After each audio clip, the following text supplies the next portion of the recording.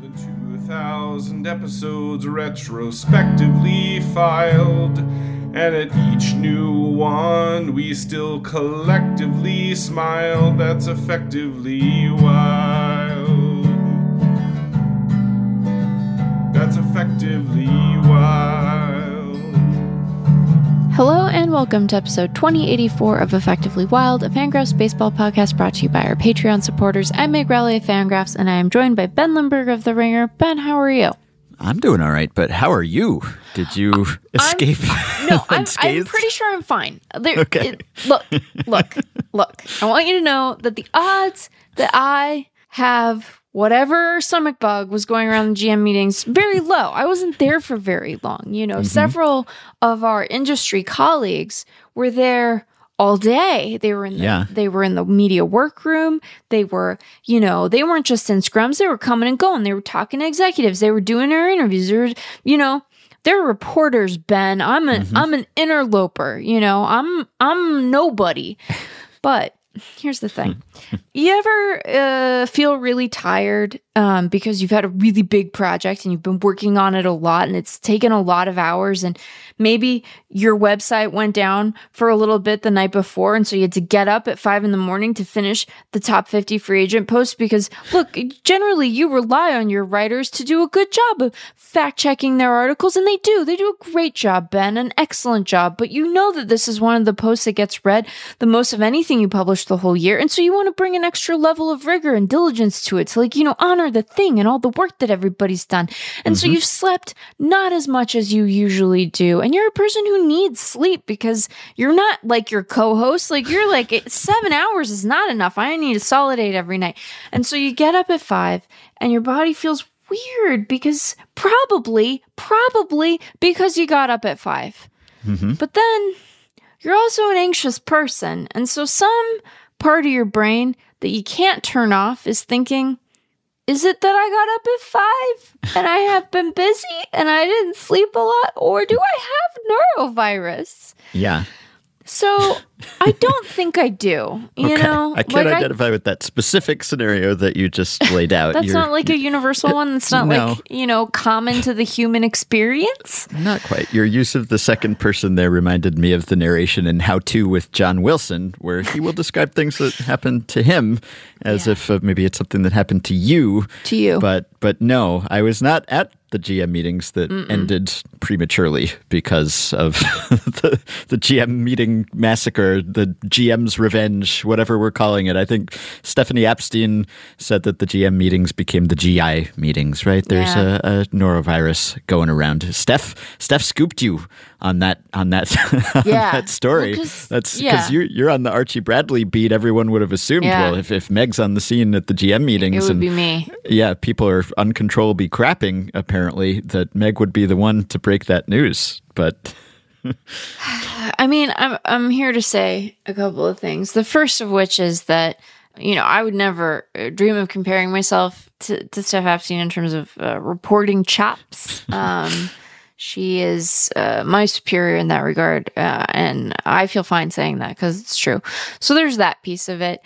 The second piece is that, Ben, naively, I thought, I got a new beat now. I got a new thing that people associate me with, and it's them kissing. It's baseball men, if they want to, giving each other little tender kisses. Right. And throughout the postseason, when the Phillies were expressing their tender affection for one another, I'd look at Twitter and my mentions would be full of these brothers, these dudes, these friends, giving each other little kisses.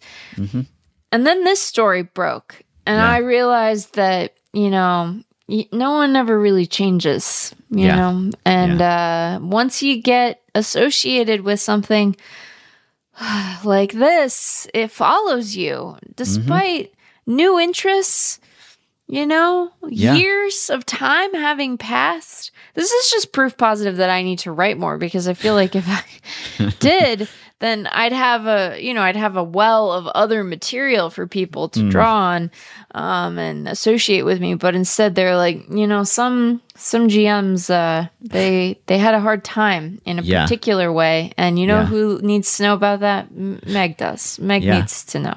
Not since Chen Ho Park owned up matter-of-factly to having a lot of diarrhea has that become such a big baseball storyline. I don't think, especially because on the same day, Jeff Passan's typo, I was going to call it an unfortunate typo, but depending on your perspective, it may have been a fortunate typo where he said that Ron Washington was getting another shit with the Angels, which might describe how that job's going to go. Good luck, Ron. You're going to need it.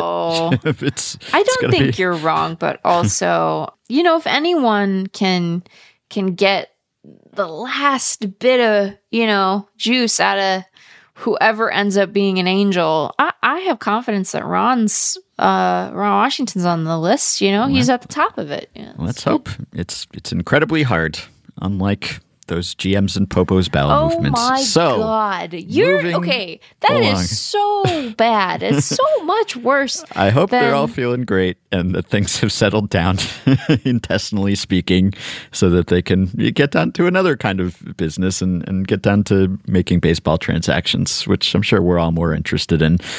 So, I have a couple other updates. The first is that I think there were a couple Scott Boras quotes that we overlooked. I hope Scott Boras is unaffected. There was certainly some verbal diarrhea that was emanating from Scott Boras. Hopefully not the other kind. But he had another couple confusing quotes because you shared the one where he talked about the FAA and how you want to have two engines, not just one engine on a plane, and the FAA mandates that, and we need an FAA for the market. It's free agency something or other. I don't know. It was one of his convoluted vehicular turns of phrase. Yeah. He was asked about Steve Cohen suggesting that he might not be spending as much, and Boris's response was, when you have the bigger jet and you say you're going slower, you're still going faster. Which, I don't know. It sounds like a Yogi Berra's Aflac ad level of coherence to me. Because I guess what he means is that when you spend a lot, as much as Steve Cohen did, then if you cut back a bit, you're still spending more a lot than most. Okay. Yeah. Okay. Yeah. That makes more sense. I guess so. Yeah. And then the other one I saw, I guess people were really riffing on the plane language because Boris introduced that himself. So Rob Bradford, who writes about the Red Sox, he asked Scott Boras about whether the Red Sox would be spending more, whether they'd be more active. So he said, would the Red Sox engines be firing hotter this offseason? That's how Rob phrased it. And he tweeted, Boris dug in his notes and found an unused line, quote, the Red Sox are free to move around the free agent cabin. Oh boy. Oh boy. I don't want to cast aspersions on another reporter, but I'm just saying don't tee him up, let the man, if the man's gonna cook, he needs to turn the stove on his own, he can't, I don't know, do a stove thing for him. So there's that. You just, don't do that. This isn't about us. This is his show. Yeah. And we need him to, if he's going to do it, so. Yeah. Well, I'm so worried I'm going to end up having crummy tummy, Ben. I'm really stressed about it. I know. Me too. I'm very nervous. Yeah. Well, that allowed Boris to use a line that otherwise might have been wasted. I love just the visual of him digging around his. I know I had a line about this. Just in case someone asked me. You got winter meetings in like 5 weeks. Yeah. So that closes the book on Boris whole shot? for now. Yeah, but he'll be back next month, and we will chronicle what he says at that time. But I have one other update, and it's related to Shohei Ohtani.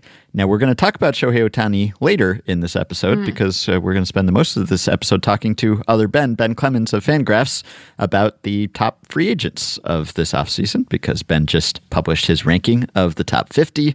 Shohei Ohtani prominently featured on that list, as one would imagine. But a bit of other Ohtani news. So one of the preseason predictions that we had this season, Bauman predicted that People magazine would name an active MLB player Sexiest Man Alive. And as we discussed at the time, it seemed like there was really only one candidate for that honor. If someone was going to be named Sexiest Man Alive, it would have to be Ohtani, just because Ohtani is just about the only crossover mainstream baseball figure to some extent these days. So if you wanted to sell magazines, it would have to be him. Well, he was not named People's 2023 Sexiest Man Alive. It was Patrick Dempsey. What? Yeah, McDreamy. Still dreamy after all these years, apparently. So Grey's Anatomy still running, and Patrick Dempsey. How is that true? Still How sexy. is that true? Yeah.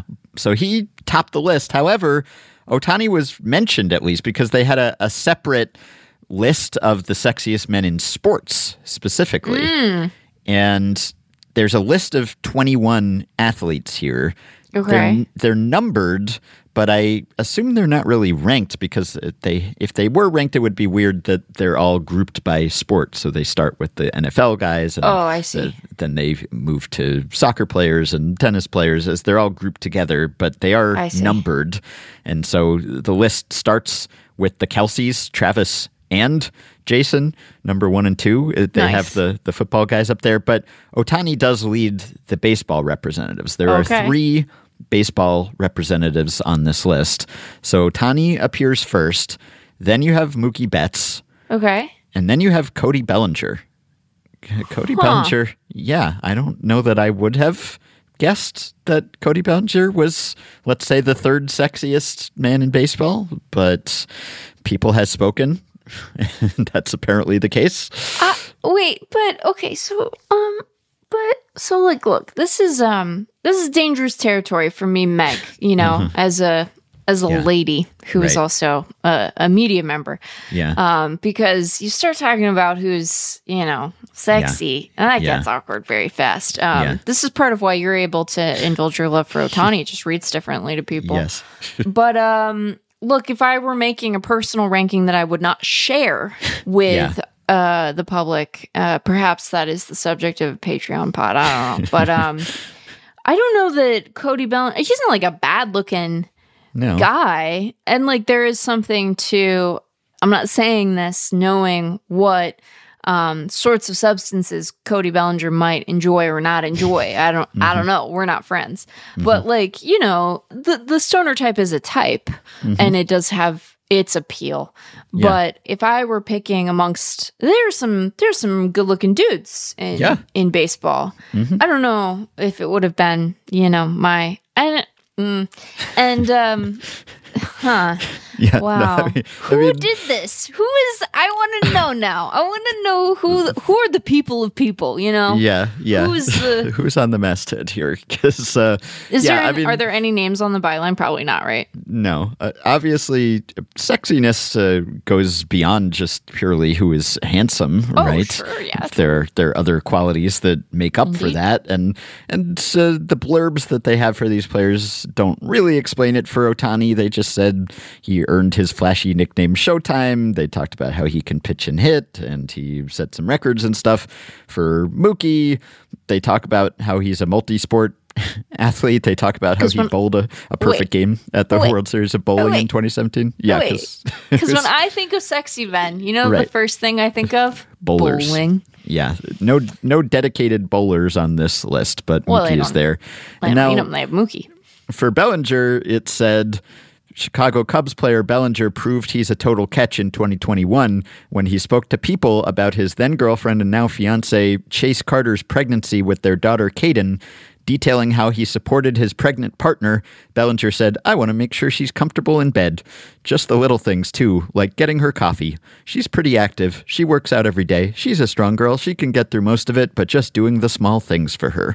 So I don't know if it's saying that he is one of the sexiest men in baseball because he brought coffee to his pregnant partner, but I guess that's part of it. I don't know.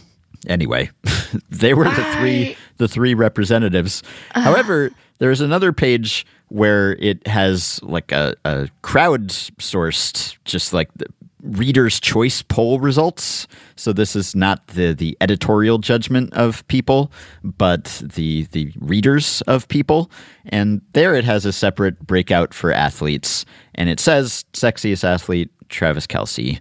And it says the race for sexiest athlete was tight, parentheses, end, with Lewis Hamilton, Joe Burrow, and Shohei Ohtani all competing at the highest level. But the Kansas City Chiefs star got a last-minute boost in votes, thanks perhaps to Taylor Swift, right? So that suggests that it was really a race between Kelce, Lewis Hamilton, the racer, Joe Burrow, and Shohei Ohtani among the readers, at least. So maybe Joe Burrow? Joe Burrow, yeah. So, and betraying so much. Football players, they have a leg up because the NFL is so supremely popular. And obviously, Kelce, because of his connection to Taylor, has become a massive celebrity. Yeah, but like, have you seen what Joe Burrow looks like? I mean, looking at a headshot here. I mean, isn't that a bad? It's not that it's. I'm just like, of all the.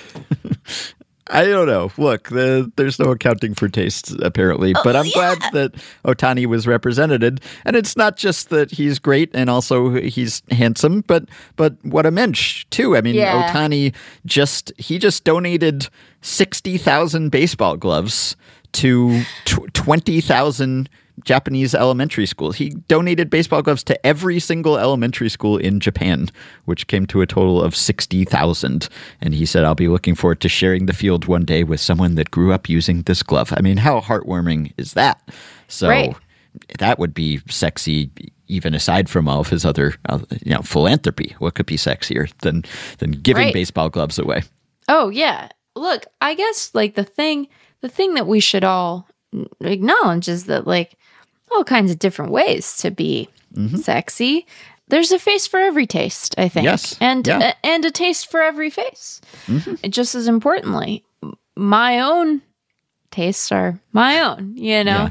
Yeah. And again, like Cody Bellinger's he's not a bad looking guy. I just like, if you're going to pick amongst all of the guys, right? You know, there's a lot of guys. Yep. And some of them don't look like they order Domino's at 2 a.m, because of substances they might be imbibing. And again, I don't know that Cody Bellinger does that. I'm not saying that he does that. I'm not saying that those would be his snacks. He might have resting high face. Yeah. Okay, wait. Might? Sorry. Look, I mean, it might not because he's high. He wears that expression. Yeah. I'm not saying that. Again, right. I don't know. I don't know him. I don't know what he likes or doesn't like because we are not acquainted. I do know that, he is from the Valley and that if he were inclined to those particular substances, they are now legal in the state of Arizona for recreational use. So Cody's doing fine. Like whatever he likes or doesn't like, he's doing fine. Yeah. But also I am just conscious of the fact that Anyway, Ben. Anyway. Just wanted to point out, that Bauman's prediction did not quite come true, but it wasn't a total whiff. People did not ignore Shohei Ohtani. He was represented in the pages of the Sexiest Man Alive issue. And Cody Bellinger, whether or not you think he deserves to be the third sexiest man in baseball, he is the third highest ranked free agent, according to Ben Clemens. So Indeed. That's something. And we'll get to Ben in just a moment to talk about Ohtani and Bellinger and much more. However, I do have a quick stat blast for you. Stat blast. They'll take Adidas that's sorted by something like ERA minus or OBS plus. And then they'll tease out some interesting tidbit, discuss it at length, and analyze it for us in amazing ways. Here's today's Stat Blast.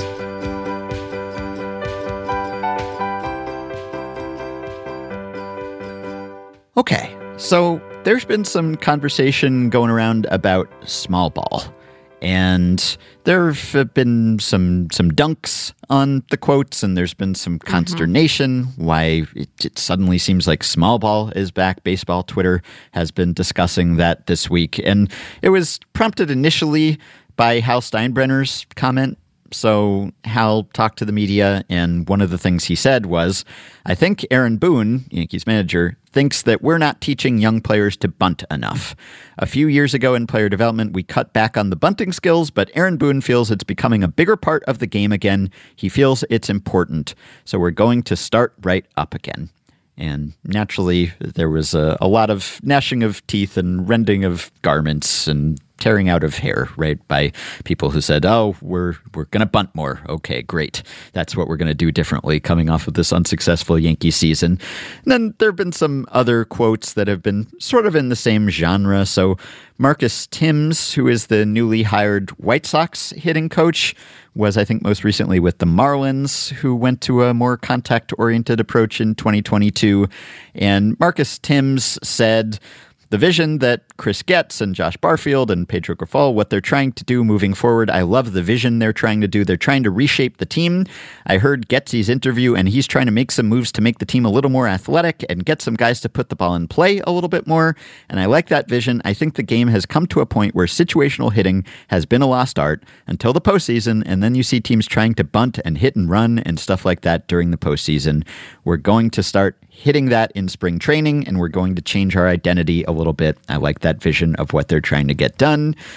And then Jerry Dipoto also said that he wants the Mariners to go in a little bit more of a contact direction, right? Which, I mean, they could probably stand to hit for a little more contact, I guess. They struck out a lot, and they had the second highest strikeout rate in the game.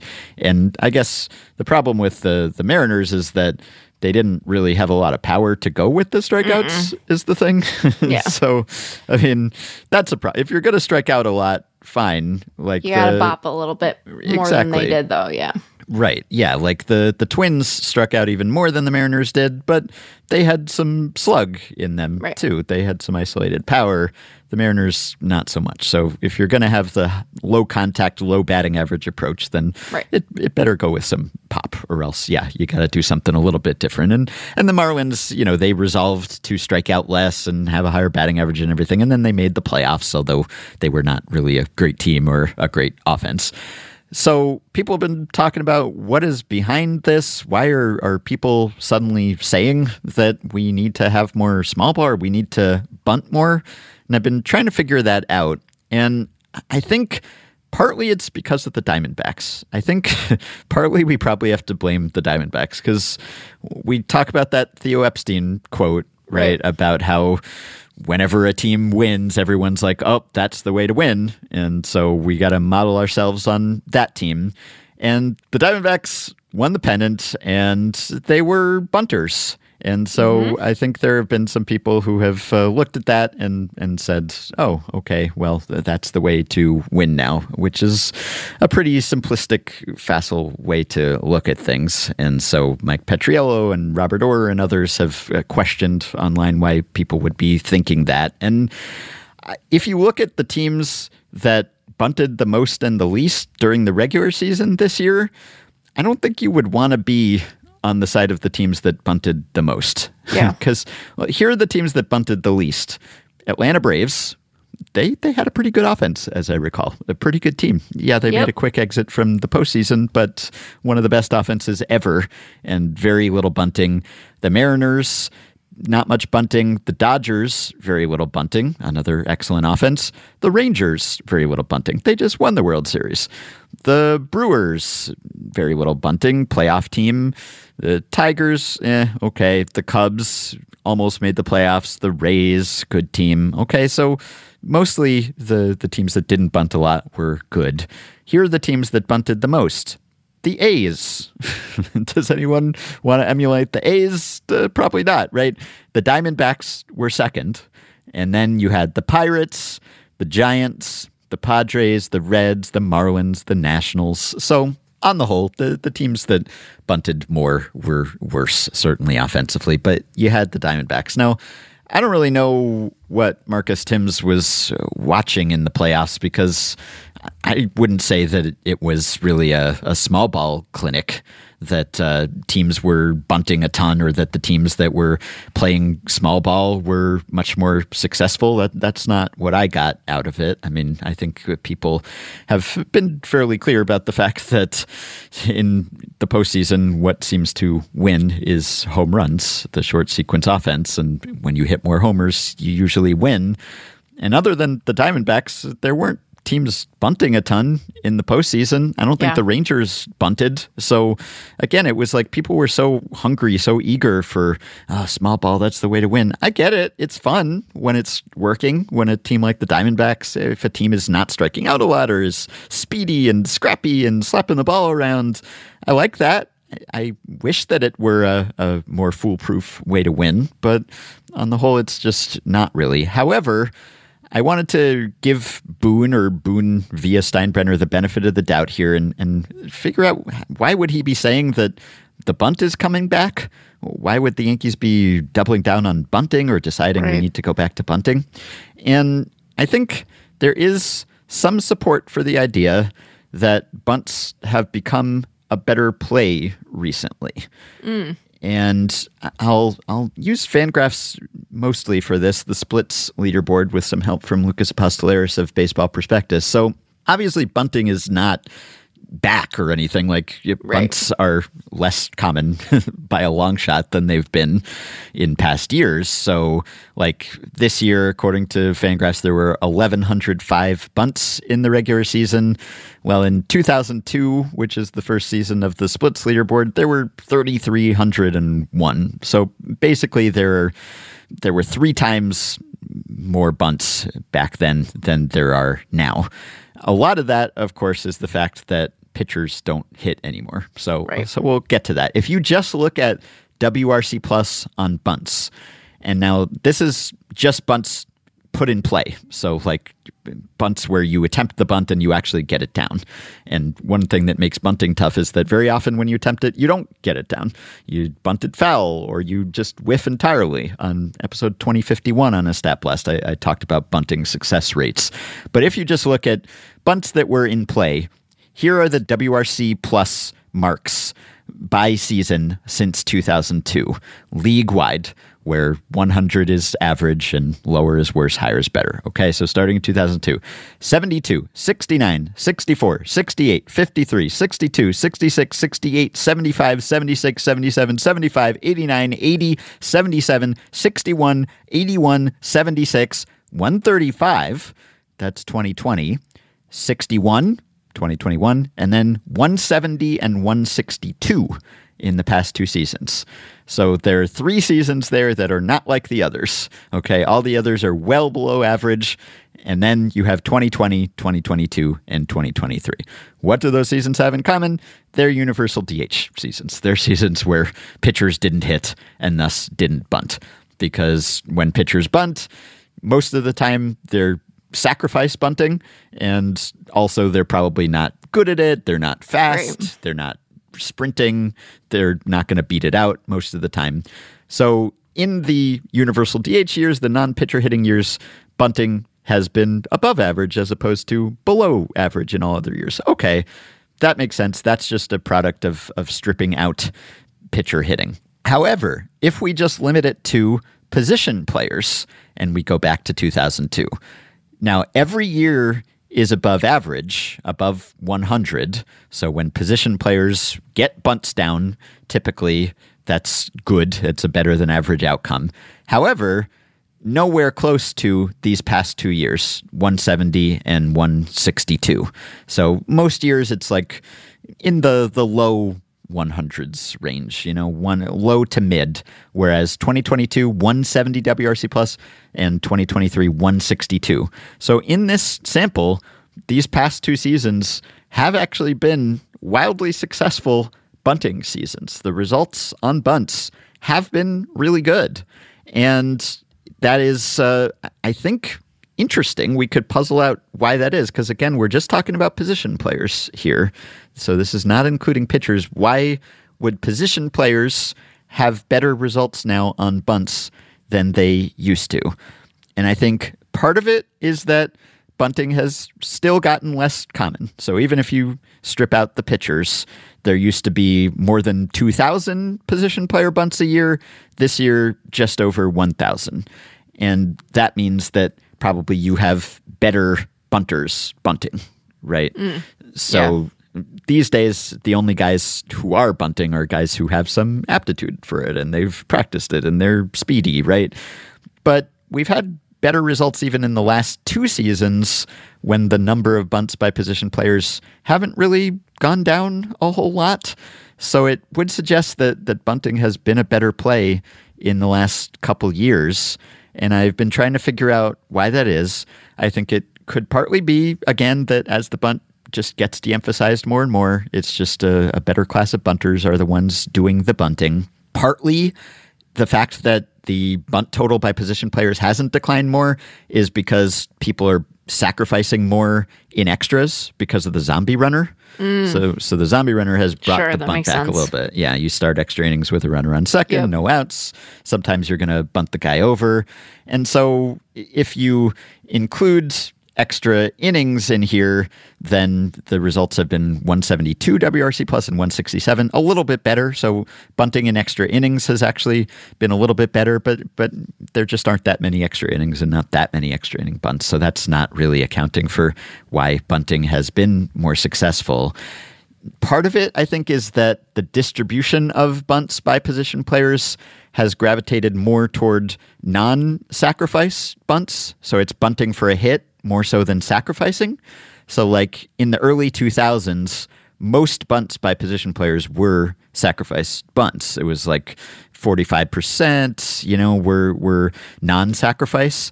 And now it's like 60% or more are non-sacrifice, are bunting for a hit. And it was actually even more pre-zombie runner. It got up to almost 70%.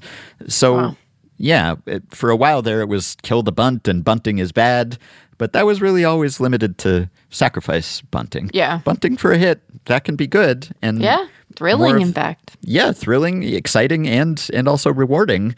Right. And lately, a greater percentage of the bunts by position players have been bunting for a hit. So that's part of it. But I think the last piece of the puzzle is probably that I would guess that defenses are not defending against the bunt as much as they used to, or they're not practicing defending against the bunt as much as they used to because it's reached this tipping point where bunting is very uncommon.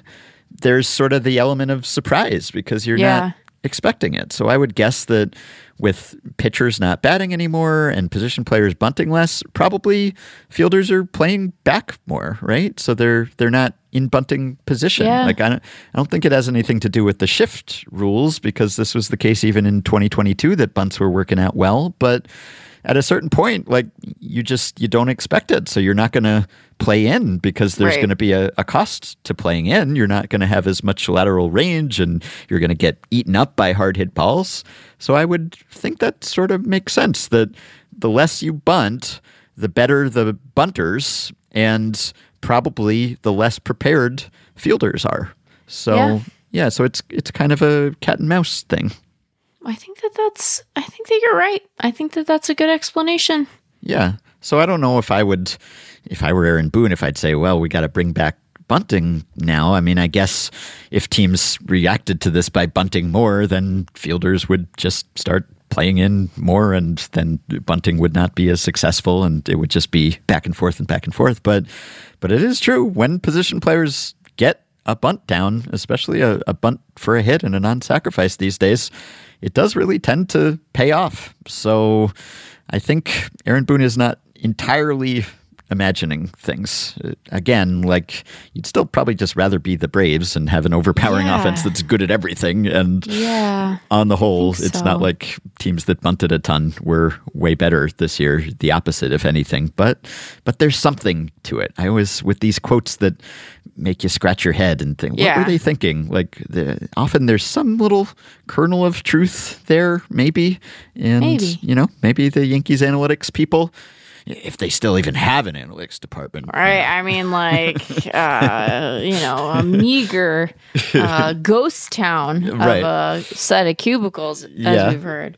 Then they might be running these numbers and saying, hey, if we could teach our guys to bunt, defenses are not prepared for that, so maybe we could take advantage of it. And maybe some of this is just pandering too, because there's certainly a section of the fan base that likes small ball and likes the lip service, at least, of like, we're going to, advance runners and situational hitting and all that stuff, especially like the old school fans, they like to hear that. So even if you don't follow through on it, maybe from a PR perspective, maybe it could mollify some people potentially.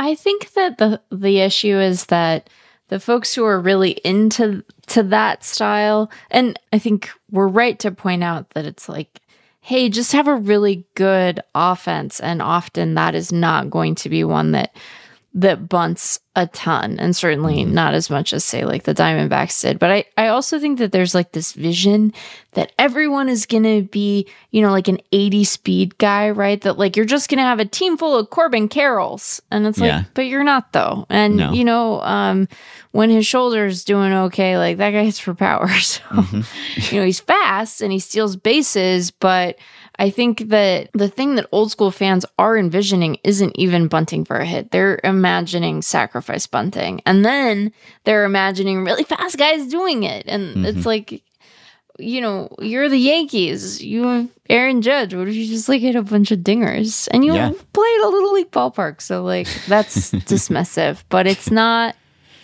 wrong. How it can be both things. It can be rude, but still a little true.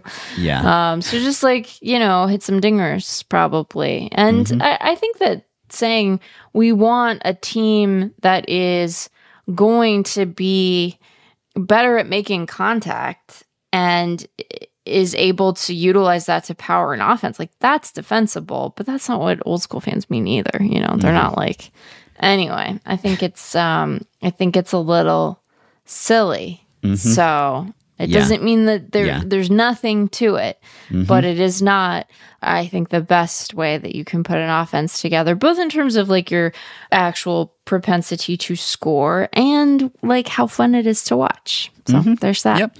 All right. Well, bunts, rarer than ever and maybe better than ever in a way. The Diamondbacks had 2 bunt hits this postseason, a grand total of 2, and they led all teams. The Astros had 1, the Brewers had 1, and that was it. I mean, there were the Diamondbacks sacrificed 9 times. They had 9 sacrifice bunts. No other team sacrificed more than once. The Rangers did not sacrifice once. They didn't have a single bunt hit. They won the World Series. So I don't know that we need to look at the Diamondbacks and say, oh, that's the formula. That's the way to win. Anyway. Bunts. And Stat Blast still sponsored by Topps Now. Now, the season is over. It's over. However, there are still some cards available via Topps Now. The usual business model for Topps Now is that there are baseball games, and then the very next day, Topps pumps out some cards just based on what happened in those baseball games. Even though there are no baseball games currently going on, no Major League, no MLB games going on right now, there are still some Topps Now cards, and they do not expire immediately. So you can go get them. So they have a 10-card set right now of Players' Choice Award winners. So the Players' Choice Awards, they've got Outstanding Player and Outstanding Pitcher and Outstanding Rookie and Comeback Player and Player of the Year. These are players choosing their own award winners. And so there's a 10-card set of Topps Now Players' Choice Award winners, Acuna, Gunnar Henderson, Corbin Carroll, etc. And there is also a 15-card set for the Rangers. So your 2023 World Series champions who did not bunt even once in the postseason. Not even one time. You can get those Players' Choice cards until November 15th. You can get the Rangers Topps Now 15-card set until December 1st. So act now or act soon. And you can check out those sets at Topps.com. We will link to them, of course. And also, just to close the loop on something, thank you to Andrew, Patreon supporter, for asking about the bunting question. We also, in our Facebook group, listener Isaac was listening to an old episode and he requested a follow-up. So on episode 1991, this was in early April, we answered a question from Jay about which teams we thought would have the most or least pitch clock violations this season. And I don't know exactly which teams we picked, but I have no memory. my hypothesis was that, or my basis for picking teams was that age would be the thing that would matter most for multiple reasons. One, because if you're young, then you certainly played with the pitch clock in the minors or elsewhere, and so you'd be used to it. And also because maybe if you're younger, you're less likely to need the recovery time or get winded. You know, in past seasons, there have been studies that show that older players benefited more from taking more time between pitches, right? So my theory was team age would be the best predictor of violations. And I was just trying to do a little after-the-fact analysis to see if that held true. And I think it did, actually. Wow. Yeah, there was nothing I saw that predicted violations really well. I looked at a number of factors, and the correlations were low, whatever I looked at. But looking at team age and comparing to batter violations and pitcher violations compared to pitcher age and team age, there were correlations, at least directionally right. They were weak. They were like 0.16. So, you know, the higher it is, if it's 1, it's a perfect correlation where one thing moves up and the other thing moves up. This is a weak correlation, but it at least was in the right direction, where the older the team was, the more violations it had. And I looked at it on a player level too, and there the correlation was slightly stronger, even like 0.19. So that was the only thing I found that really seemed to have any kind of correlation, because the other stuff I looked at just didn't really pan out. Like I looked at average velocity of all pitches, because I thought maybe if you throw harder more often, then you would need more time to recover. But that turned out not to be the case at all. In fact, it was just the opposite. Like the softer you threw, the more violations there were. If I looked just at fastball four-seamer velocity, it was in that direction, higher velocity, more violations, but extremely weak correlation, even lower than the age one. And I looked at pace. I thought, well, pace must predict violations. Like if you're taking more time, then maybe that just makes you more likely to take too much time. But it didn't really seem to, actually. Even I looked at it on a team level and on a player level. I looked at 2022 pace. I looked at 2023 pace. And either there was no connection or an extremely weak connection. So taking longer overall didn't mean that you took too long often. So yeah, the only factor I could really find that seemed to have a correlation, albeit a weak one, was team age. So I guess some slight vindication there potentially, but I'm sure if you did a fancy regression, you could come up with some other factors that maybe were significant, and even that one was weak. So other things definitely determined that age was not destiny when it came to violations. Bunsen, Bunsen, Bunsen, Bunsen, Bunsen, Bunsen, Bunsen. We'll take a quick break, and we'll be back with Ben Clemens to talk about free agents. The problem we're trying to solve is that there are rich teams and there are poor teams. Then there's 50 feet of crap. And then there's us. Hey kids, this is the stomach flu. He is an angry virus that likes to cause stomach pain and diarrhea. Scientists have been looking for a way to keep that awful stomach bug away. Our experts agree. By washing your hands after you poop and pee tells that stomach bug, let me be. Wash those hands after you wipe and send those germs down the pipe. Well, Craig Counsell and Jason Benetti are both off the board, but there are still some free agents left. Not quite as exciting as Counsell and Benetti, of course, who have both traded teams within the Centrals. But Ben Clemens has ranked the remaining free agents for Fangraphs, and he is here to talk to us about them today. Hello, other Ben. Hey, Ben. How's it going? Okay. Did you have any trouble finding 50? I'm going to say that if Jason Panetti was allowed to be in these rankings, he would have done pretty well. This was not a great year for free agent depth. Yes, I saw someone asked you in your chat where Craig Counsell would have ranked if he had qualified for the top 50 free agents list, which I guess is a larger, deeper question that is asking you how you value managers or maybe the best manager in baseball. But he would have been on the list and probably not super low on it, even though I don't know how you value Craig Counsell, but even so, he would have been an impact player. Yeah, I wonder about that question too, and probably not in a rigorous enough way that I could write about it. That's a tough question. Yeah. Like, I'm not the first person to have wondered that. But come on, you're saying you wouldn't want Craig Counsell on your team more than, like, I don't know, the 47th ranked free agent or whatever? I think probably any fan who says that is not telling the truth. Yeah, let's see who is number 47 on your list. Yeah, I don't know why. Alex Wood?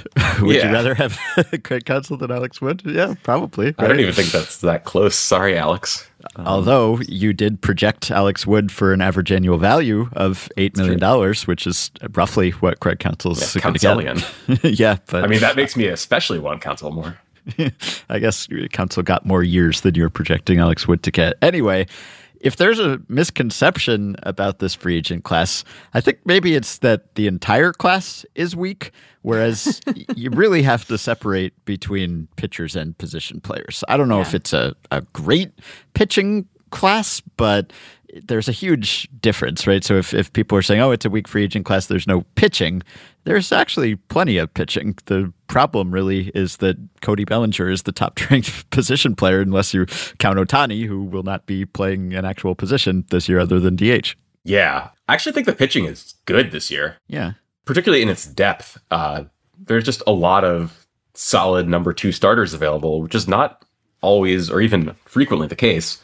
But yeah, the hitting is just, like, last year was a hitting bonanza, and this year is just not that in so many different ways. It seemed as if when we were kind of compiling this, that there were a couple of guys who were sitting toward the bottom of that 50 range. And some of them made their way onto the main section of the list as option decisions and opt-outs and whatnot got clarified. But if you had ranked a 51st guy, who might that have been, do you think, Ben? This one I'm certain of. It would be Hyunjin Ryu. Like, he definitely would have been next up. We have a blurb written for him, which I threw into my chat today because, like, might as well get all the content out there. I'm a little bit upset with myself for not having him on the list higher, not because I think he's going to get a deal that outstrips kind of the bottom of this list. And that's always one of the questions that I find myself faced with when I'm compiling these is, should I just project the 50 biggest contracts? Or should I project the 50 free agents who I like the most?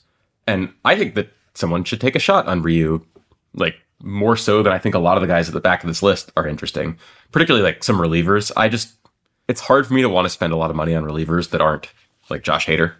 Yeah. Whereas Ryu, if Ryu is good, he's really good. He's like an easy top 3 in your rotation starter, despite just not having good stuff because he's really precise, and maybe he won't be that guy again. But like, I guess that's another reason to say the pitching is pretty deep.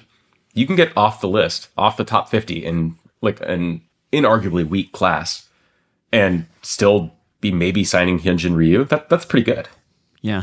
And you did actually quantify how this class compared to last year's class, which was seen as a really big one and had record spending, although some of the results probably left something to be desired. But that was seen as a really strong class and tons of years and dollars for the top guys. And you compared the Zips projections. So can you share what the magnitude of the difference is here? Yeah, so I compared it 2 ways. One is just the top 10. And this year's top 10 is less good overall. So last year's top 10 added up to 46 and change WAR, 46.2 to be specific. This year's add up to 32. And this is for projected 2024 statistics. Mm-hmm. That sells Ohtani short, right? Like, you're not just signing Ohtani for his 2024 WAR. Or, I mean, you're not signing any of these guys for 1 year, but his 2024 is obviously less than his 2025 will be because of pitching. But even if you give him, I said 3 WAR of credit for pitching, that seems like a fine estimate for once he's back. We're still way short. And then if you look at the whole top 50, it's an even bigger deficit So 121.3 WAR was the projection for the top 50 guys in 2023. This year is about 90. So, meaningfully less. Yeah, and if you could separate out pitchers and position players, it'd probably be even more drastic because last year had a lot of really strong position players. I thought about doing that, but it just looks like too lopsided and made it hard to compare. And so I just said, we'll do the overall numbers. And that still kind of gets the point across that there will be less money spent in free agency this year than last year. And there will be less 2024 money spent, the average annual value of each contract. That'll be way less. And it won't be because free agency is dying or because baseball is going into a recession or because of Bally, although it could partially be that. It's largely because the players just aren't as good in the aggregate. I feel like when you have a weak class like this, sometimes the lists publication to publication can almost vary more because, you're being forced to choose between a bunch of guys who, when you look at their projections or anticipate what their contracts might be, they're sort of landing in a similar spot, right? And so I wonder if, and I don't say this to knock anybody else's list, but just as you were thinking through where you stand versus any industry consensus, were there particular demographics of players who you were higher or lower on? Were there guys who you felt like, I don't understand why everyone likes this guy or why other people don't like this guy as well as I do? I can give you a bunch of different ones of these. I'll start with my broad preferences, let's call them. I ranked fewer relievers and put them lower than everyone else did. Yeah. I think that's just the main difference. And the reasons for that are that I don't buy that you should be really excited to go spend a ton of money to put Jordan Hicks on your team. I like Jordan Hicks a lot. He was one of the first players I ever wrote about as an author, and I find him very interesting. But he's the second best reliever on the market. And he's been bad, actively bad in 2 of the last 3 seasons. And he's going to get paid because when he's on, he was this year, he's great. But that seems like a weird use of free agency resources, which tend to be scarce, for better or worse. Teams don't have infinite money to spend on free agents or don't choose to. Right. And I think too much of that goes to kind of one-inning relievers. I mean, Meg, you were talking about Rafael Montero yesterday, and it's man, he was actually one of the top 50 contracts signed last year for sure. And I don't know, there's a lot of guys who are like that.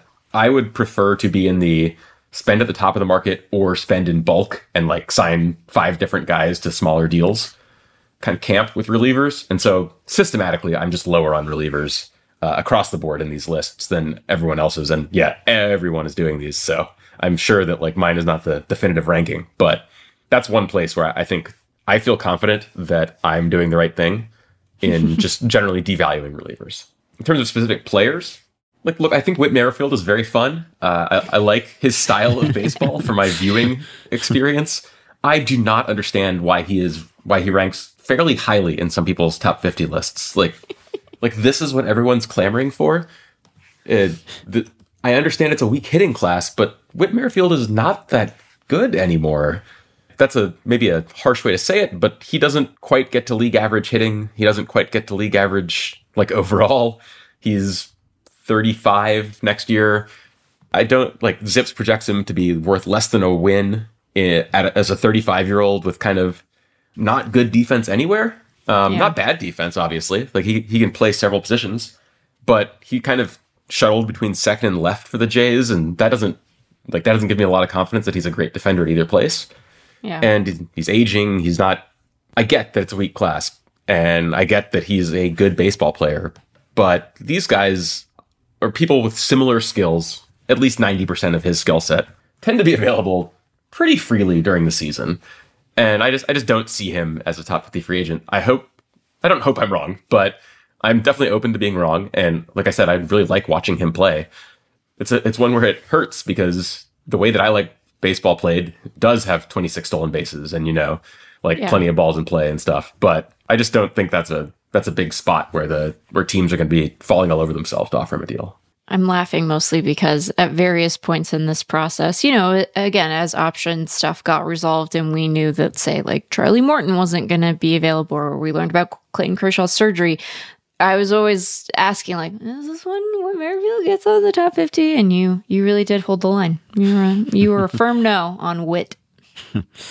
Well, let's talk about the guy who leads the list, Shohei Ohtani. Not even elbow surgery could prevent him from being the top free agent. Now, the crowdsourced estimates by Fangraphs readers for his contract, roughly 10 years and $450 million. And when I was writing about him not long ago and I was trying to get a feel from front office folks about what they thought he would get, I generally was hearing somewhere between 400 and 500 post-injury, although no one really seemed to have any high degree of confidence about those estimates. You went higher. You went with 13 years and $527 million. Is that meaningfully different from what you would have projected for a fully healthy two-way Ohtani? Did it just not make any difference because of everything else he brings and because of the weakness of the class? I think I would have projected a similar amount of money with fewer years, which is maybe silly and maybe tells me that my first projection would have been wrong. But no, I don't think it matters a lot in terms of he's just going to get a really large check. Mm-hmm. I do think it matters in terms of maybe teams will say we want to put a few extra years on it because even at the end of your career, we think you'll be a good hitter and we value having Shohei Ohtani on our team. So in exchange for the fact that you're not pitching this year, let's give you the same amount of money, but tack on a few years at the end. This is the one that I struggled the most with, though. And I wasn't even sure what I'd project before he injured himself. Obviously, I knew that I was going to be doing this exercise, and I knew that Ohtani would be number one. And so I've been thinking about this question for quite a while. Yeah. This has got to be, most unprecedented is one of those annoying phrases that is almost never true. And it's kind of like most unique. Yeah. It is most unique, Ben. You know what that is? It's a bad expression because it's either unique or it's not. It can't be more unique. Look, we've hashed this out before. This fight. I don't say most unique if I can avoid it, but I'm just saying my mind was sort of changed on this by someone somewhere, I forget who or where when, making the argument that there are different ways in which you can be unique, right? And so you can be unique in more than one way. And so if you're the most unique, that might mean that you're just unique in a bunch of different categories, right? Everyone's unique in some way, but maybe some people are more unique. They're unique across a broad spectrum of categories. It does not submit to degrees. I disagree. Fundamentally, if I were your editor, I would change this every time. I wouldn't even write it, to be clear, but... I guess I will just say that the difficulty with projecting an Ohtani contract is that basically Ohtani picks what he wants his contract to be. If he tells teams that I'm looking for 8-year deals, and so it's going to be 8 years, tell me what your average annual value will be, then that's what it'll be. If he tells teams, I want to deal with an opt-out after 3 years, and I won't sign with you unless you give me one, well, okay, he's got one. This isn't the case where there's 6 shortstops available, and they kind of filter out to the right team based on what the team's looking for and what the player's looking for. There's one Ohtani, and there's a lot of guys who want him, and he'll figure out what he wants. Maybe he wants an incentive-laden deal. Maybe he wants a Julio Rodriguez style, I don't even know what you call that thing, a transformer kind of contract where we don't know what it is for 3 years. But whatever he wants, he's going to get. It's just not going to come down to money. I can't see him being well, I'd actually like 527, and some team is well, we're holding the line at 515, Shohei. That's just not... He's going to end up where he wants to end up, and that makes this really hard because I understand that lots of teams will just throw a checkbook at him, but I don't think he's going to be getting $60 or $70 million a year. I just don't think baseball teams are going to pay that. And it's kind of one of these, teams have chosen not to super compete on contract size. There's kind of an understood top end of the contract market, and that's good for them because there's less money in the game, but also it's enough money that he won't care about money. He already probably doesn't care about money for the rest of his life, but now he really won't. And so, he'll just go where he wants to go. And that makes it hard to predict. Yeah. Yeah, I can buy the injury not making that big a difference to the bottom line. For one thing, it sounds like he didn't even have full Tommy John. He had sort of a partial reconstruction kind of anchoring the ligament that was intact but just detached, perhaps, which might make his outcomes better.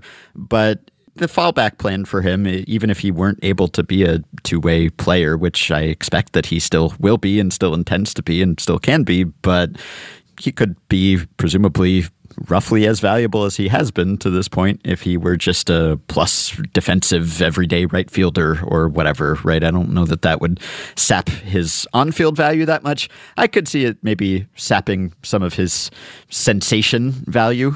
If he's just a really good everyday position player, then, well, those are not a dime a dozen, but they're not the most unique, right? Yeah. And so for him to be the two-way player, I mean, I guess even if he's only as unique as anyone else is unique, every player is unique, but he's unique in the most interesting, impressive, fascinating way.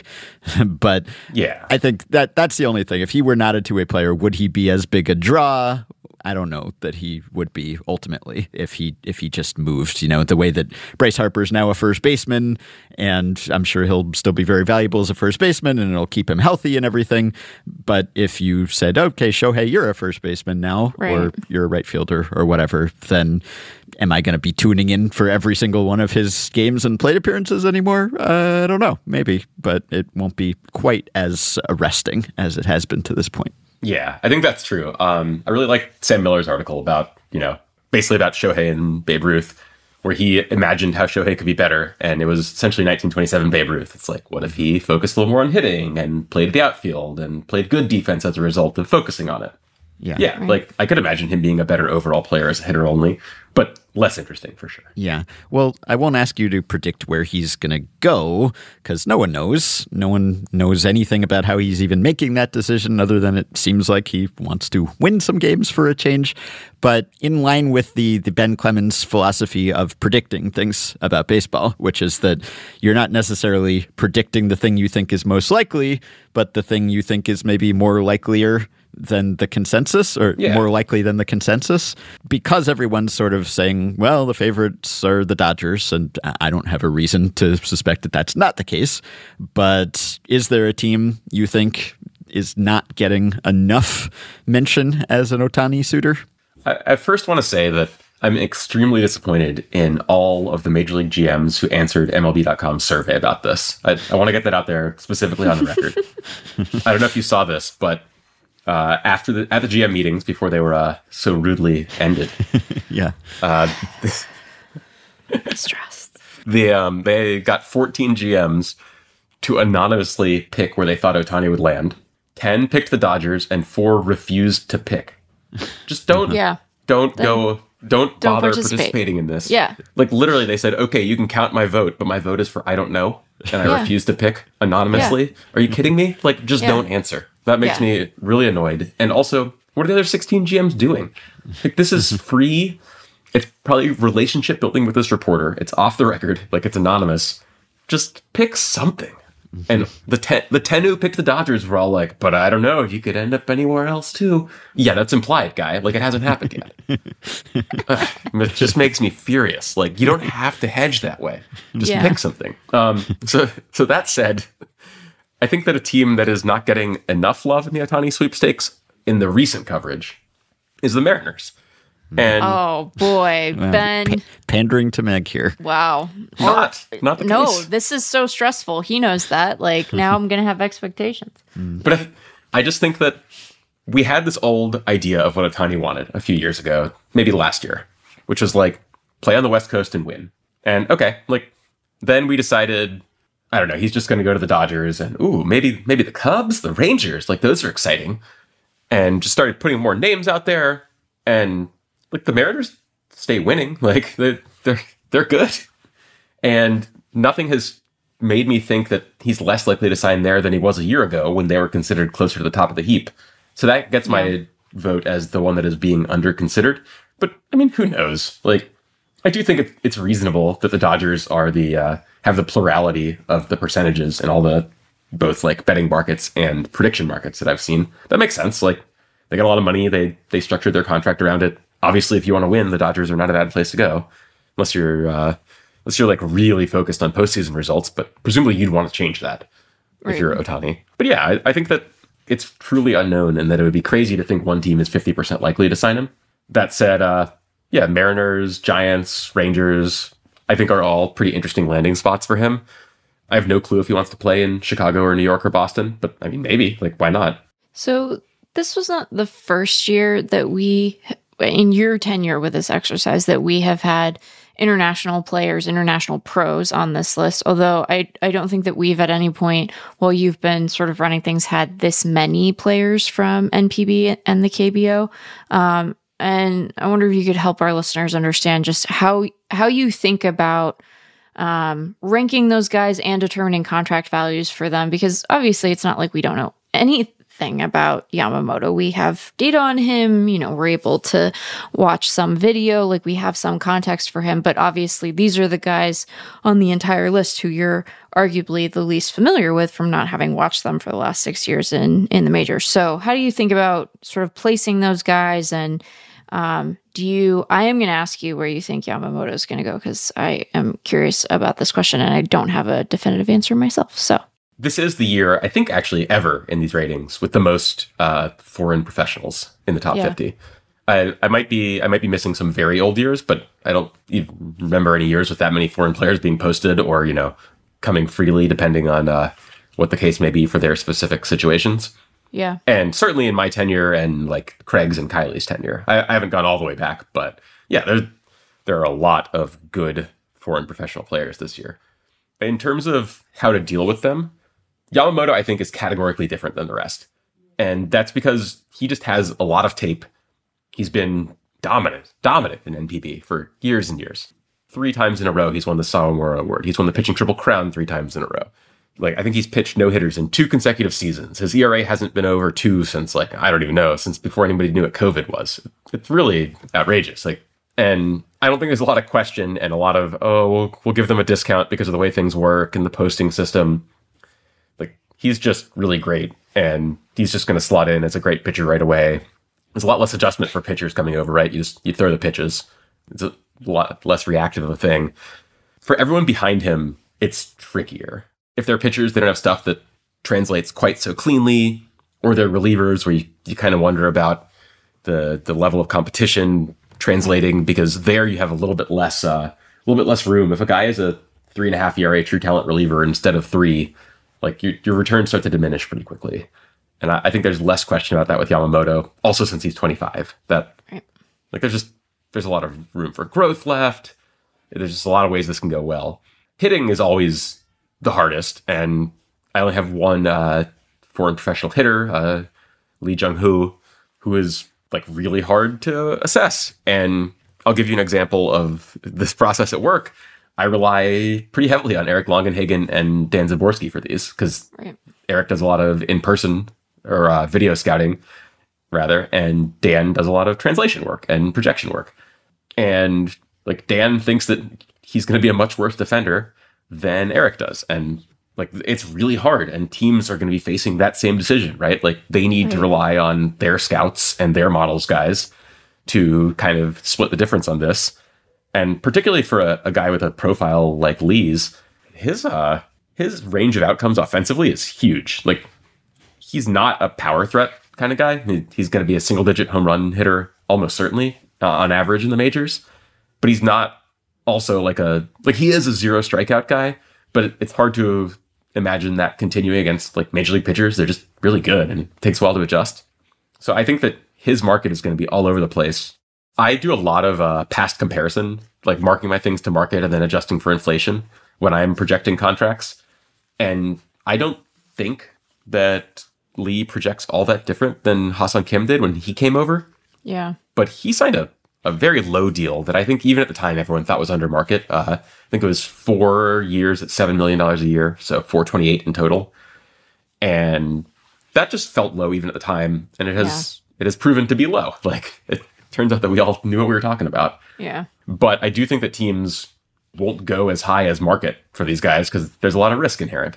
And it would really hurt to sign somebody to say 4 years at $20 million a year and have them deliver a $10 million a year performance when you were signing a guy who you didn't know a lot about, because the range of outcomes is just really uncertain. And so I think everyone will kind of take most foreign players take a bit of a discount to fair value when they come over. That's just kind of how it works, because risk aversion is a real thing. It's not fake, and you shouldn't discount it. So I have been projected for 4 years at $15 million a year. So more than double what Kim got when he came over. I still think that undervalues his skill, but I as Eric pointed out in his write-up of Lee, it's kind of a multi-year deal if you sign him. Even if you think he's going to be great, you can't expect him to be great right away. Right. Like prospects who come up from the equivalent of AA, I think you can cuff KBO somewhere in the AA, AAA range. Like they don't always hit right away. Right. There's no reason to think that this is going to work perfectly in year one. His defense is not like bad, but estimations of it certainly vary. And he was injured at the end of this year. And so you don't know how much that injury will linger and how much of it made his defense look worse recently, or like how it'll translate. These are tough things to do. Okay, the last thing that I need to address here then is where I think Yamamoto will go. Yeah. And this is boring, but I'm just going to say the Mets. Ooh. I think that this is a unique chance for the Mets. Like, they have all the money in the world. Yeah, we get it. And maybe they tricked Max Scherzer into saying they wouldn't compete in 2024 to get him off the team, and they will, and who knows, and there's all this kinds of stuff. And how much is David Stearns just already telling us that he's actually going to go back to shopping at a thrift store? I don't know. But you know what you can't get with money? Young aces. Like, that's not how money works. Like, aces hit the market at 29 or 30, and then you can pay them a ton of money and sign them. Or you can trade a bunch of players for one when they're young, or you can draft one. That's how you get them. So getting a 25-year-old guy who could win a Cy Young Award for money, you just can't do. It basically never happens. And so here you can. And so if the Mets are serious about basically becoming Dodgers East, that's like an overused thing. But basically, if they're serious about being a very good long-term team, one of the biggest deficiencies in that model is that it's hard to convert money into young, very good players. That's like the biggest shortcoming of the whole just transmute money into wins model. And this is a chance to skip that. Like, you can actually do it for once. So if there's ever a time to just take out the checkbook and blow everybody away, like, I'm not even the highest among the industry in predicting a contract for Yamamoto, and yet much higher than the crowd.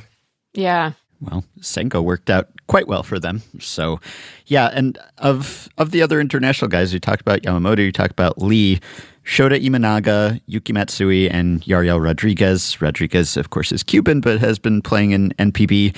Can you give a capsule summary of those guys, just because there are probably listeners who haven't heard of them or know nothing about them, which is not the case for some similarly skilled or productive domestic free agents? Yeah. So we'll start with Imanaga, because he's the next on my list after Yamamoto.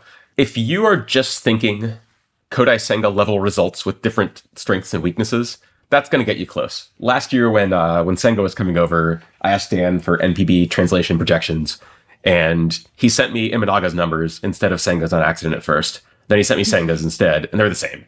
That's kind of what you're getting. They had similar results in Japan. They're both very good pitchers. They're both not on Yamamoto's level, but if you're looking for a guy who's probably in the 2 to 3 starter realm in the US, I think he mostly fits that. His issue is more homers than walks. You know, Senga, I think, is always going to walk some guys, but like that general level of performance, if you're expecting that from Imanaga, and he's coming over at 30, you know, pretty similar. That's kind of what I'd have in my head for him. Yuki Matsui is a much harder player to figure out, and I'm glad that I didn't have to write a capsule for him, because he just missed the top 25. But he's had great results for a long time, and he's also going to be free-ish, as it were. He does not require a posting fee. He's an international free agent rather than a posted international free agent. He's small, and he has a high arm slot. Like, he's really small. I think he's listed at 5'8". I don't know if that's actually true or if he's meaningfully shorter. He looks small when he's pitching. He's a lefty. He's fastball dominant, and it seems to work really well. It's worked really well in NPB for quite a while. He throws a nice splitter, a hard splitter, which works pretty well with fastballs, I think, in general, particularly from an over-the-top arm slot. You know, over the top and kind of aiming down means that when a splitter disappears, it really disappears. And that just works really well for him. I guess we'll go to Yariel Rodriguez next. He is a Cuban defector. He did not pitch in Japan this year. He pitched in the World Baseball Classic as a starter, but he's a reliever. I don't think any team is considering signing him as a starter. Basically, he was a not particularly great starter in Japan, and then he converted to the bullpen, picked up some velocity, and just became, like, awesome. If you're roughly thinking Jordan Hicks in terms of effectiveness, but also, man, he could be all over the place, I think that's a pretty good picture in your mind. If he's the second best reliever on your good playoff team, that's fine. You should feel happy about that. Similarly, I'm only worried about the range of his outcomes in as much as he's a reliever, because relievers are always uncertain. Like, this stuff just plays. You look at him pitch and you're like, oh yeah, like that'll work. He's got, I don't think it's quite drop and drive. I'm not great at categorizing these things, but he's got a delivery where he gets good plane on his fastball, despite being over the top-ish, because he kind of drops and then fires it, and it just looks like hitters can't hit it. I'm very impressed by him, in as much as you can be impressed by a reliever who you haven't seen pitch against the very best opposition. But man, he looks unhittable when he's on. And like, I think that teams will be pretty happy just plugging that into the bullpen. What is your sense of the speed with which the market will move? And I guess like one way that we can think about this is maybe specifically, do you think that Ohtani is going to prove to be a gating factor for the rest of the premier free agents such as they are in this class? Or do you think he's in a group that's, you know, if he's in a tier on his own, does he just exist sort of outside of whatever anyone else is sort of looking to do with, you know, this bevy of starters and the limited position players that are available? I don't think that he's going to affect the pitching market too much. Yeah. And basically my reasoning for that is that teams that are signing Ohtani are trying to compete in 2024. I don't think there's anybody who's signing Ohtani and they're like, part of my 6-year rebuilding plan. By 2026, he'll be fully engaged. He just wouldn't go there, for one thing. But also, why? So those teams are not going to be counting on him for 2024 starting pitching innings. And teams think on a long enough scale that it's reasonable to sign Ohtani and sign a starter, or sign Ohtani and not sign a starter, but you have that plan already. And so whether or not you get Ohtani, I don't think a lot of teams are going to be like, oh, we failed to get Ohtani, let's go break the bank on 3 number 2 starters. Right. So I don't think that's going to be a huge holdup to the starting pitching market. I actually think that'll go fairly fast, because there's a lot of guys, which means that teams will be trying to figure out which one their guy is, you know, early on. And so I think pitching will move reasonably fast, regardless of what Ohtani does. I think that the hitting market is going to be somewhat beholden to Ohtani, particularly if you're a DH type. Yeah. Like if you're the Dodgers, maybe you want a JD Martinez reunion. I don't know. Like I haven't talked to the Dodgers about this, and I don't think they'd tell me, even if they had an idea. But they're not going to sign JD Martinez until they find out if they're getting Ohtani. Right. And I think the same goes for a lot of the guys in the 15 to 20 range, like Lourdes Gurriel, Teoscar Hernandez, Rhys Hoskins. A lot of these guys who would be at home at DH. Soler, probably, right? Yeah, Soler, Mitch Garver.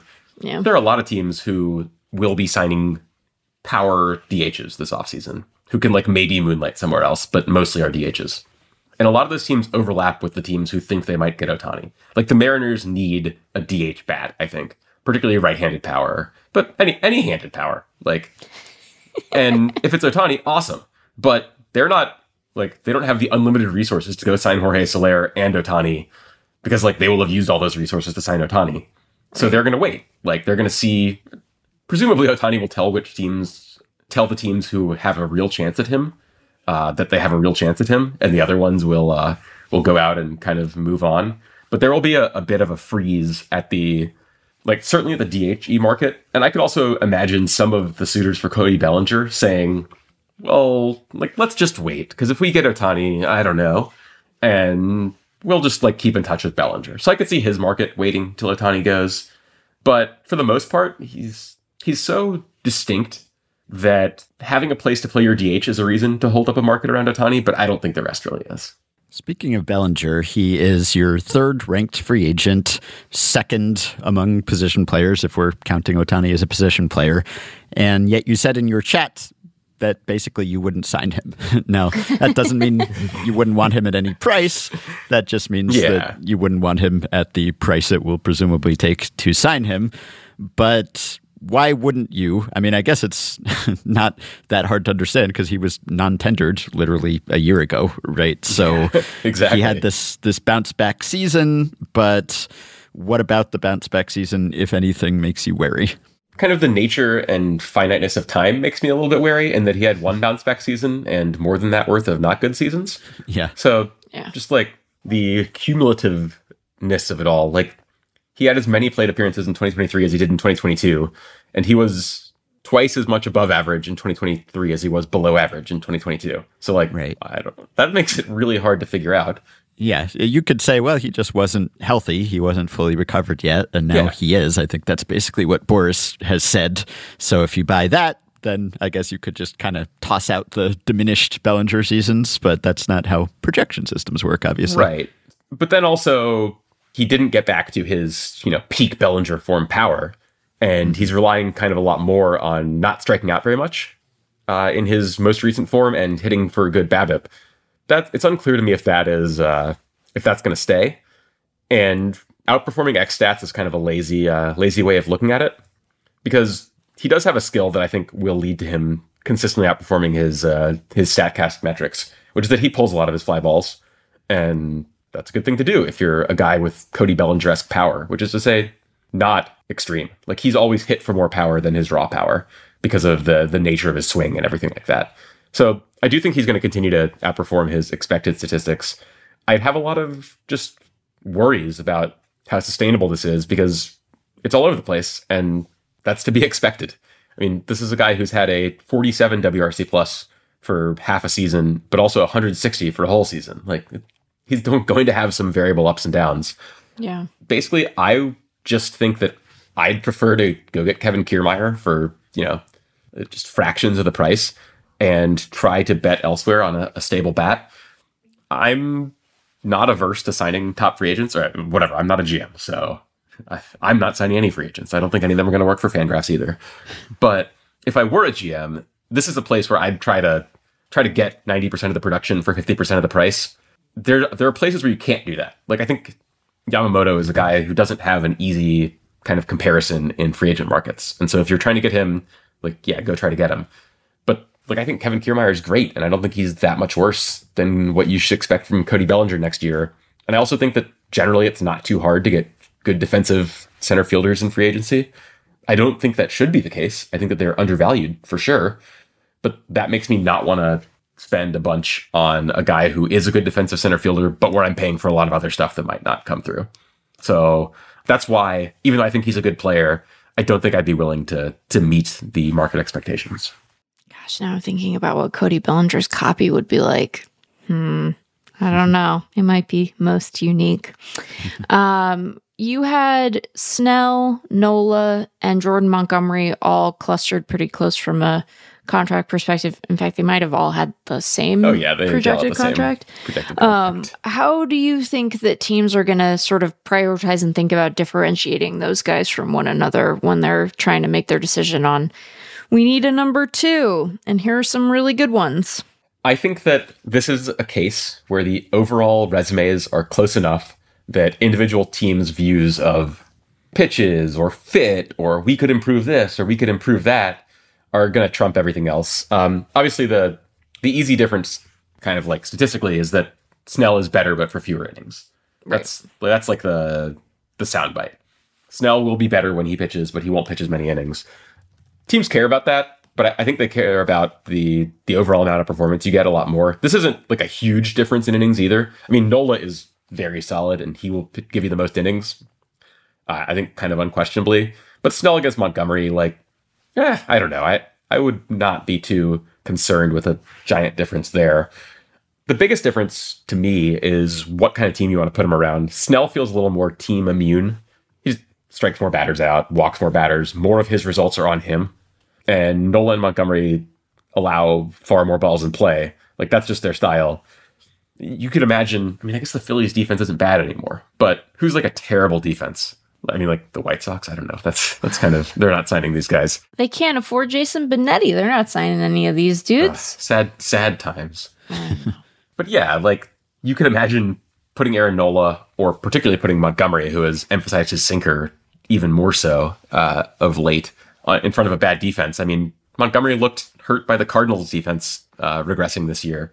That kind of thing you could imagine happening if you're a team with a bad defense. You'd say, I don't know, should we really go sign Aaron Nola, who we know will show up and give our defense a bunch of balls that they can't field?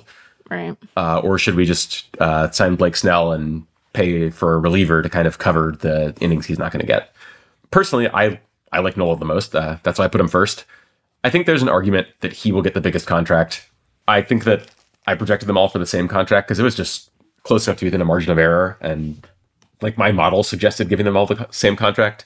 I think I mentioned this in my chat, but I kind of like first principles, macroeconomic principles, and project the whole market and then kind of apply those by war and then actually make adjustments based on, scouting and my own views and all that kind of stuff. And the model said they should all get the same kind of contract. And I didn't feel confident bumping them off that as much as I looked at it. And I made a ton of adjustments to these throughout the process. I ended up with those guys all the same. But yeah, I would prefer Nola if they all cost the same. So maybe he'll get more. That'd be my view. Is there a particular team you think has good timing or bad timing when it comes to this market? Like a team that needs to be players in the free agent market, but that is coinciding with the thinness of the position player side of the market at least? Or is there a team that you think kind of needs to really take advantage here other than the usual big spenders being big spenders? This is maybe kind of unfair. I'll start with teams who had things break poorly for them. I don't know if the Guardians or Marlins are ever going to spend. That assumes a lot. They made a trade that somehow was both of them shedding payroll this year. And the Josh Bell for Gene Segura trade. And those are the kinds of guys they go after in free agency. But it's a tough year to be going after the Gene Seguras and Josh Bells of the world because there aren't any. Both of those guys would have done probably okay in this market. Bell did so well in last year's market that he opted back in and didn't test it again, but he would have been a top 50 free agent this year. He was. It's tough if you're looking to add bats. If you really feel like you need to improve your offense, this is not the year for it. And so I think those teams that never participate at the top of the market, but would do well with kind of a robust middle class and need hitting, they're in a little bit of trouble. In terms of a team that doesn't always make a big splash in free agency, in fact, almost never makes a big splash in free agency, but could this year, I'll just point out the Cardinals. The Cardinals have said that they're going to sign 2 or 3 starting pitchers. And they really need to. Their rotation is not good. It was one of the worst rotations in baseball last year. And it didn't get better. They traded away Jordan Montgomery and Jack Flaherty, who are both in our top 25 free agents. Flaherty more on, maybe he'll get back to when he was good than what he did in 2023. But Montgomery, especially for what he did in 2023. So the Cardinals really need a kind of rotation talent infusion. We have Zach Thompson and Dakota Hudson and Matthew Liberatore projected in there. And man, they don't want to be starting with those guys as options in the rotation. They want those to be the 6, 7, 8 types. So they need to spend on pitching. And man, what a year for it, right? They could probably do to sign 2 of the top 6 or 7 starters. They won't. As a longtime Cardinals fan, that's not how they operate. And it wouldn't even shock me if they don't get any of the top 6 starters. It'd make me very sad, but they are set up pretty well. I would have said the Orioles, except they've as much as said they're not going to sign any of the good pitchers. Right, so that makes it a little tougher. There are plenty of them out there if they wanted to, which they should. It seems like that is exactly what they need to do. So it's not that they missed the boat. With some teams, you could say if teams wanted to follow in the footsteps of the Rangers and go get good position players and then get good pitchers, this is not the year to get good position players. And so maybe it's good that the Rangers went and got their guys when they did. You don't always have top super shortstops available, but this offseason, you can't really put the Orioles in that class. The pitchers are out there for them if they decided to go get them. The pitchers are there. It just sounds like they're not interested in spending, basically in competing. Not competing to win baseball games, but competing with other teams for sought after free agents. If you look at Michael Elias's quotes about it, he basically said that there's going to be a lot of teams paying ace money, and so we'll probably go a few tiers down. Well, that's because there's a lot of these good pitchers. Teams want them on their team. So I do think that the Orioles haven't been a player in free agency for a long time. Maybe that's because they're getting ready to sign a bunch of extensions to guys, but it does strike me as strange. This is the perfect team to be participating at the top of the pitching market because they have the hitting, right? And this is the year for the pitching. It just doesn't seem like they're going to. All right. Well, I think we can end there unless there's anyone else you want to shout out, some hidden gems in this market that you feel better about than the consensus. Is there anyone you feel like you would end up signing that we haven't discussed that you would welcome the winner's curse on because you would want to win? Yeah. I'll just generally say I mentioned this in passing when I was talking about Bellinger, but defense first center fielders. So Michael A. Taylor, Harrison Bader, Kevin Kiermaier. If Eric is right, Jung-Hoo Lee, these guys, I think, are undervalued by the market every year. And if you look at playoff teams that do well, they have these guys, right? Like, they've got Leody Taveras out there, or Alec Thomas, or Johan Rojas. It's a place where you can punt offense a little bit. Like, the crowd did not project a lot for Harrison Bader. Like, the crowd projected him to get 2 years at $9 million per.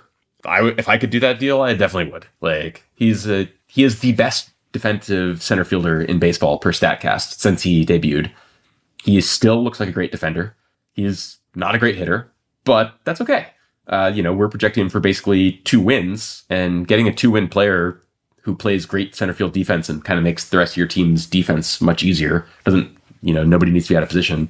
I think that's the kind of player I'd end up with. As I mentioned, I like to kind of be at the very top or work in bulk when possible. And I think in bulk it's a good year for center fielders. So I would hope that if I were a team who had hitting needs in free agency this year, it was of the good outfield defender type, because I think this is a great market for them. I want him to return to the Blue Jays so that I can hear Buck Martinez say, Ken Kiermaier, in the way that he says that. All right. Well, we'll see where all these guys go and whether your estimates prove accurate or not. But thank you, Ben, for endeavoring to rank 50 free agents, even when there weren't as many appealing ones as there usually are. Yeah, anytime. Oh, I did it entirely to increase my Effectively Wild guest number. Well, success. All right, that will do it for us for today and this week. Thanks, as always, for listening. We will have more free agent action ahead. We've got to do our annual free agent contract over-unders draft based on the MLB trade rumors predictions, so you can look forward to that and some other fun off-season episodes. For now, I will leave you with an email from listener David, who responded to our banter a couple episodes ago about whether we would watch the winning team celebrate if we were on the losing team in the World Series. David says, I enjoyed the banter about players on losing teams watching World Series celebrations from the dugout. I was wondering, though, if you're more likely to sit there if you've had a good series yourself. Personally, I'd be more likely to hang around on camera watching the winners if I had had Corbin Carroll's series than if I had had Christian Walker's. Just a thought. And you know what? I think I agree with that thought. Even if you're a true team player, gotta think you'd feel a little bit better about yourself if you had had a good series personally. Wouldn't be ashamed to show my face. But hey, maybe I'm just selfish. I would selfishly suggest that if you enjoy this podcast, you can support us on Patreon by going to patreon.com/effectivelywild. The following 5 listeners have already signed up and pledged some monthly or yearly amount to help keep the podcast going, help us stay almost ad-free, and get themselves access to some perks. Stephen M., Caleb Cabo, Eli Ash, Dan Bauman, and Richard Ford. Thanks to all of you. Patreon perks include access to the Effectively Wild Discord group for patrons only, access to monthly bonus episodes and playoff live streams, prioritized email answers, discounts on merch, and ad-free Fangraphs memberships, and so much more. Patreon.com/effectivelywild. If you are a Patreon supporter, you can message us through the Patreon site. But even if you're not, you can contact us via email. Send us your questions and comments at podcast@fangraphs.com. We're also still accepting listener-submitted theme songs, intros, and outros. Join our rotation. You can rate, review, and subscribe to Effectively Wild on iTunes and Spotify and other podcast platforms. You can join our Facebook group at facebook.com/groups/effectivelywild. You can follow Effectively Wild on Twitter at EWPod, and you can find the Effectively Wild subreddit at r/effectivelywild. Thanks to Shane McKeon for his editing and production assistance. We hope you have a wonderful weekend, and we will be back to talk to you next week.